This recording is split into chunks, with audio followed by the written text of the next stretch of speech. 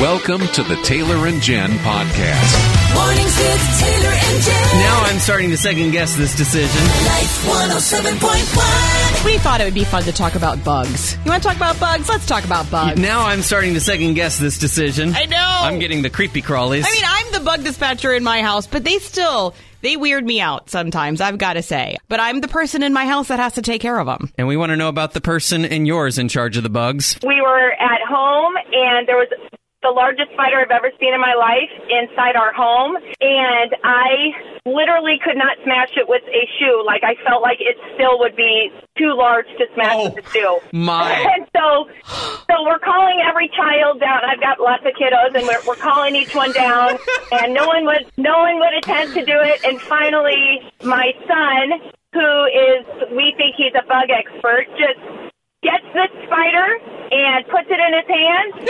And, yep, and he goes and walks it outside like a pro. He put it in his hand? He is not a big kid. It was bigger than his hand. I'm serious. Yeah.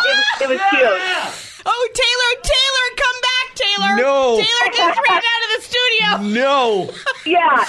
Sometimes in your home, the designated bug dispatcher is an obvious person. It's who you think it would be. And then sometimes it's not. I don't know what kind of a bug it was, but it had my 5-year-old grandson trapped in his bedroom. Oh. And so he's screaming at this bug. Yep. And the 4-year-old granddaughter comes in and smashes it and says, "Dead bug now." Kind of our go-to thing. If somebody kills a bug, it's dead bug now. We're sorry, but this morning has been a little creepy. You know, I should have known as we started talking about dispatching bugs that we would learn less about the bug dispatchers and more about the most harrowing dispatching experiences. Didn't know tarantulas could migrate until today. Oh, yeah, that's nightmare fuel. That's good to know.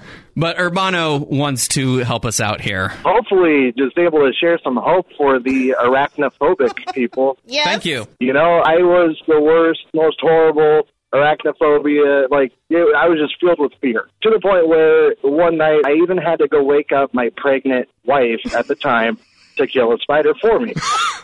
Well, now I don't know. It was just a switch almost instantly, and I don't know when it happened, but lately I've been more accepting of the spiders around me that live in my home. I know they're doing a good thing, killing other bugs. I don't know what it is, but if I can do it, other people can do it too. Now you're living in harmony with the spiders? Is that what you're saying? Yeah, whenever they're around, I kind of do that heavenly song, that whole thing. Oh, yeah. Oh, so that's how the much solution. in peace I am. We start singing to the spiders, and then we won't be afraid of them anymore. Okay. Yeah. That was a really practical piece of advice. I appreciate it. You've heard that the couple that prays together stays together? Uh-huh. How about the couple that scares each other? About this time of year, a little plastic spider makes his appearance in our home, my husband and I, and we just, plant it in different inconspicuous places to scare each other, in their drawer, in by their toothbrush, whatever. This goes on for a while. And one time I stuck it in his checkbook.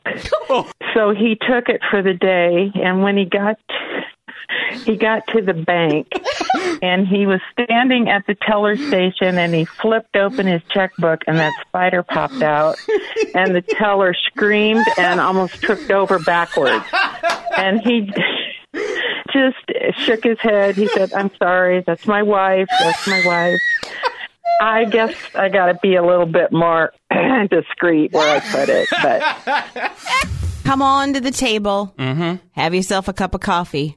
But tell us how you have it, because we want to know. A study by science, science, they say that they know all about you by the way you drink your coffee. And if you tell us how you take your coffee, we'll tell you about you. How do you take your coffee, Joe? Well, I like it really dark. You cannot see light through it when you hold it up. But then you got to put enough half and half in it to, make it drinkable. So, okay, but not sweet. You just put half and half. No sweet. Yeah, no sugar, no sweetness. I would say this puts you in the category, scientifically, the term for it is well-balanced. You are a well-balanced person, Joe. Oh, I can live with that. You can? My buddies I go fishing with, they don't think so. They think that coffee is terrible. They pour water in it and thin it out, and fact, they try to beat me to the coffee pot, so they make it, and then I sneak in and put more coffee in there. Sometimes we like science.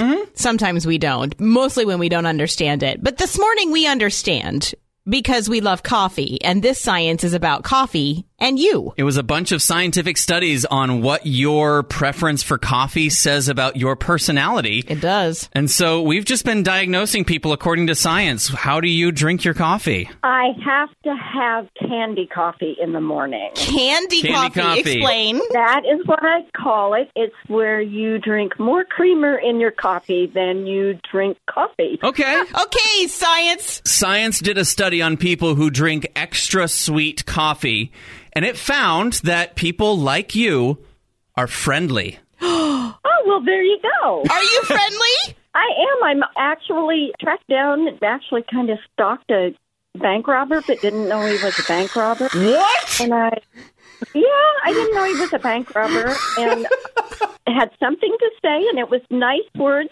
and I was making a joke, and he was walking away, and I wanted him to hear me. Okay, you literally engaged with a person that was robbing a bank? Yes. Well, he wasn't actively robbing a bank. He wasn't in the process of it. I didn't know until I got home and saw the news, so then I did call the police. My granddaughter was about 14, 15 at the time, and she said, "Grandma, have you never heard of stranger danger?" Coffee. See? That's the reaction. Coffee always gets a response like that. Got my thermos right over there. So when you see that there's a study about coffee, you're like, gotta learn about it. Read about this. Well, this study says if you tell us how you drink your coffee, we'll tell you about you. Brad, how do you drink your coffee? Black and strong. Black and strong. Well, Brad, according to science... This is going to hurt, Brad. Lots of hard-studied science. They say you are antisocial. I mean, if that gets people to leave me alone until I've had my coffee, I'm fine with that. So you're saying the science is right on this one? I mean, I am an operator, so I'm in my cab all day, so I am kind of antisocial. Well, there you go. But you called us. Yeah. Oh, I'll talk to anybody, just not giving my coffee. Brad, if I was standing on the side of the cab and I said, dude, I really need that coffee. I need it right now. You wouldn't give it to me? Probably not. Wow. You're out of luck, Jen. You'd have better luck taking it without asking. It's just science, Jen. Mm-hmm. How many times have you said that to me? Can't help it. It's just science, Jen. Listen, science doesn't have feelings for any of us. It just does its science-y thing, and we can only respond to it. Yep, and this science survey is about how you drink your coffee. If you tell us how you drink your coffee, we're going to tell you what science says about you. How you drinking your coffee today, Dee? I'm drinking it hot and strong. So is it black? Is it black? You betcha. You betcha. Okay. All right. Gotta be strong. Gotta be strong. Well, otherwise it's tea. Oh, I hear you. Okay. So strong and black, no creamer, no sugar. What does that say about D, Taylor? Yeah, I'm looking through my science spreadsheet, and science says you are antisocial. That's too funny. That's science. I don't know what to tell you. D, is that right? Do you think that properly identifies you? Are you antisocial? No, my husband would just crack up if he heard that one. Oh my goodness. Yeah, he always knows that we're going to be the laughed at church, and yeah. Oh, that's too funny. Sometimes it takes a little creativity. I'm talking about parenting. Because kids are good at being kids. Sienna, have you been creatively parented? When I was 12, 13-ish, I came home from school one day to find a sign taped to my bedroom door that said I was evicted. Whoa! And that I was not allowed to enter my room unless I was cleaning it. Unless you were cleaning. How dirty was it that you pushed your mother to that limit?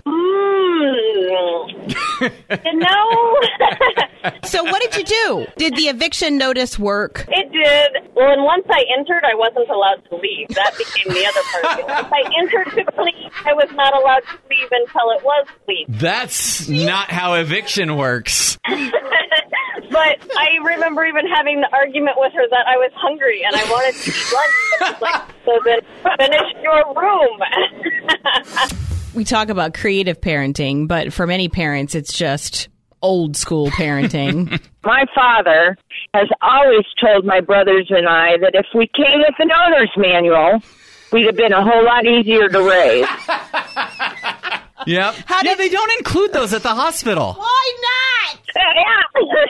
He says it's definitely a trial and error. How did he do, Kathy? He didn't do too bad. We thought we had the meanest parents in the whole wide world. Yeah? And now that we're adults and my brothers have children, they went, you know what? You didn't do so bad. We're glad you raised us the way you did. Kind of an age-old story, isn't it? Mm-hmm. Parents versus kids when it comes to parenting them to clean their rooms. And if you have a creative parenting method, let us know about it. When my sons were growing up, I employed the sign message.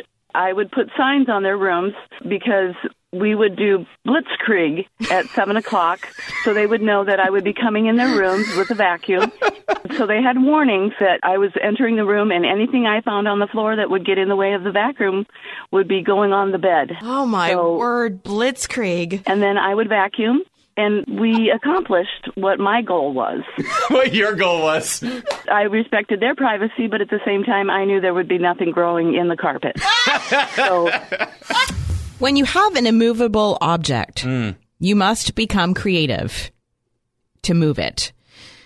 Such as parenting. Sometimes when you want your children to do something that they don't want to do, you have to use creative parenting. Hey, I wanted to call and tell you our secret into helping the kids do their job. Okay. Basically, just one they really hated doing, that was dishes. We had 7 kids, and they traded off every week. And I go to bed early because I get up early. And if the dishes were not done when I got up, their punishment was I had to wake them up at 3:45 in the morning. And they finished the dishes at 3:45.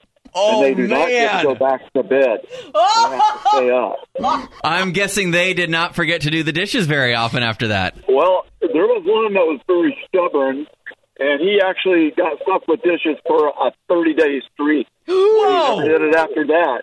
Not one time.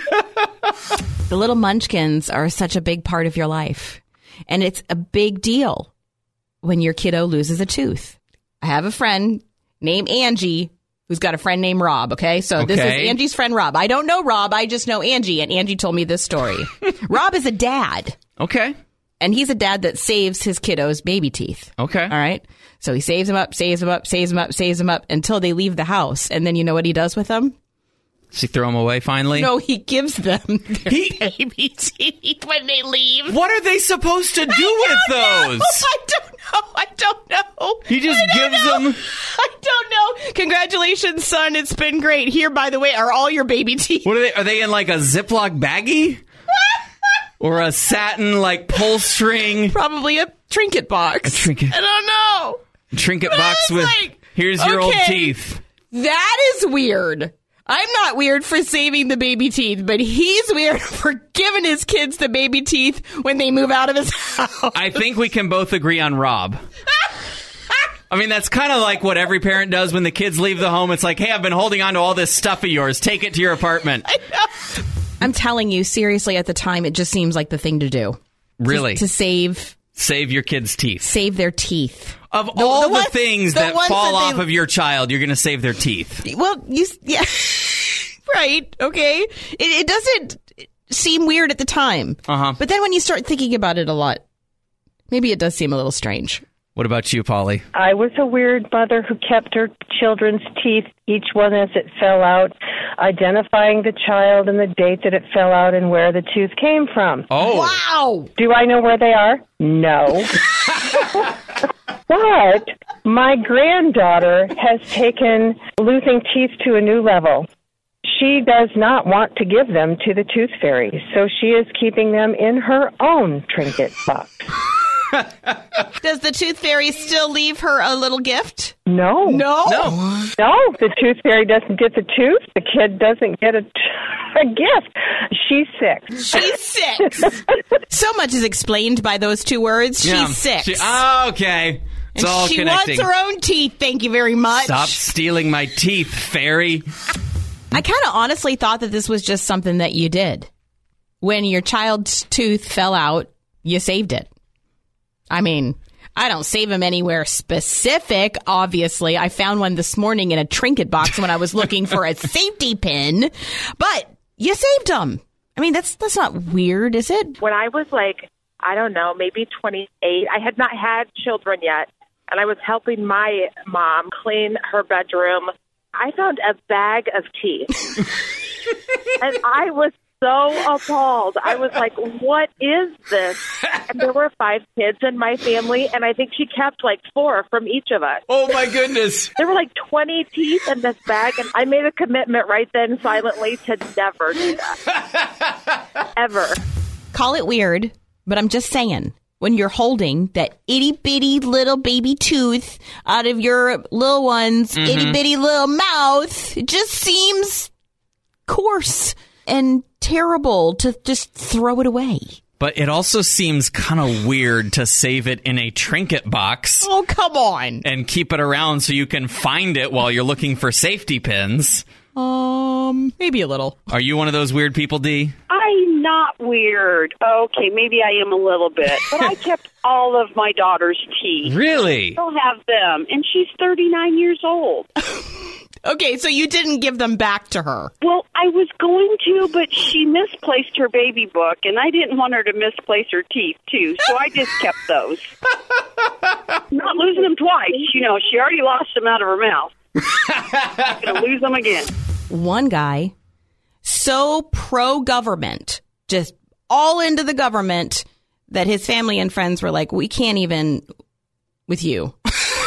We're actually kind of tired of you because he was so pro-government to the point where he decided to just go work with the government. Then there was the other guy. He was part of a literally at times militant anti-government group, like so anti-government, the same government that the other guy was pro-government. These two men, two completely different passions in life. Could have even called them enemies. In today's climate, we definitely would have, wouldn't we? Yeah. They actually laid aside those differences to follow one common cause.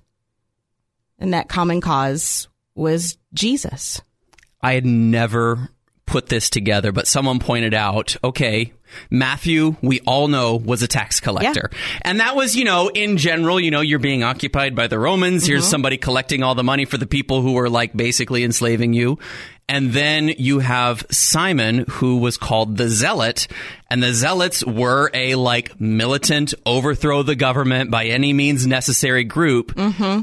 And Jesus invites both of them to follow him. And they do it. And they don't just do it.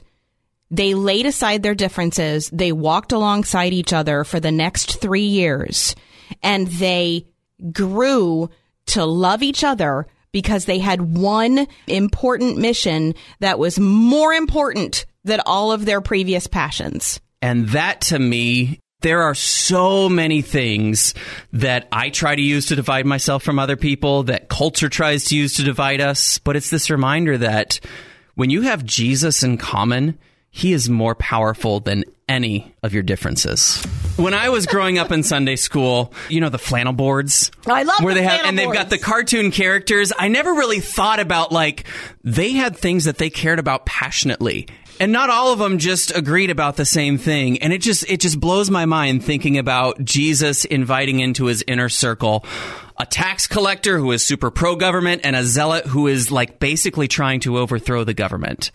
And somehow they all united for a common purpose. Taylor, we say constantly right here all the time that God doesn't waste anything. And we also say he doesn't do anything by accident. Yeah. Do you think that maybe he chose Matthew and Simon, two polar opposites from different sides of the aisle? Do you think that maybe he did that for a reason, and a reason that is true today?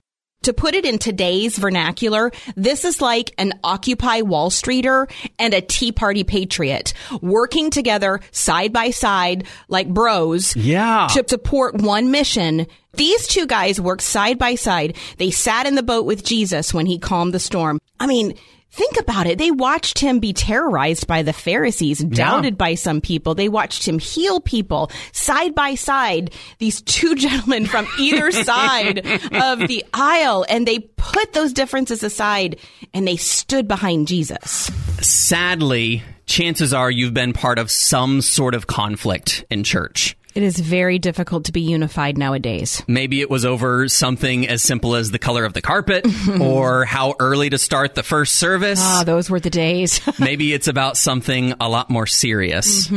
But when God tells us to be unified, he doesn't just tell us, he gives us examples. Oh, yeah. I want Taylor. Tell me the story again. I love it. I love when Taylor tells this story because it's a true biblical account that I never thought of this way. Tell us the story of the Church of Philippi. It's one of the very first churches we read about in the Bible. And the first member was a woman named Lydia. And she wasn't even from Philippi. She migrated there from what's kind of modern day Turkey. And she became a very successful businesswoman. So you've got an immigrant businesswoman as the first member of this church in Philippi. Well, Paul and Silas show up, and while they're ministering there in Philippi, they meet a woman who is possessed by a demon, enslaved to some very abusive and exploitative men. And Paul and Silas cast the demon out of her. And rescue her. Out of slavery. She becomes member number 2 of this church. Now, member 3 comes in a really unexpected place.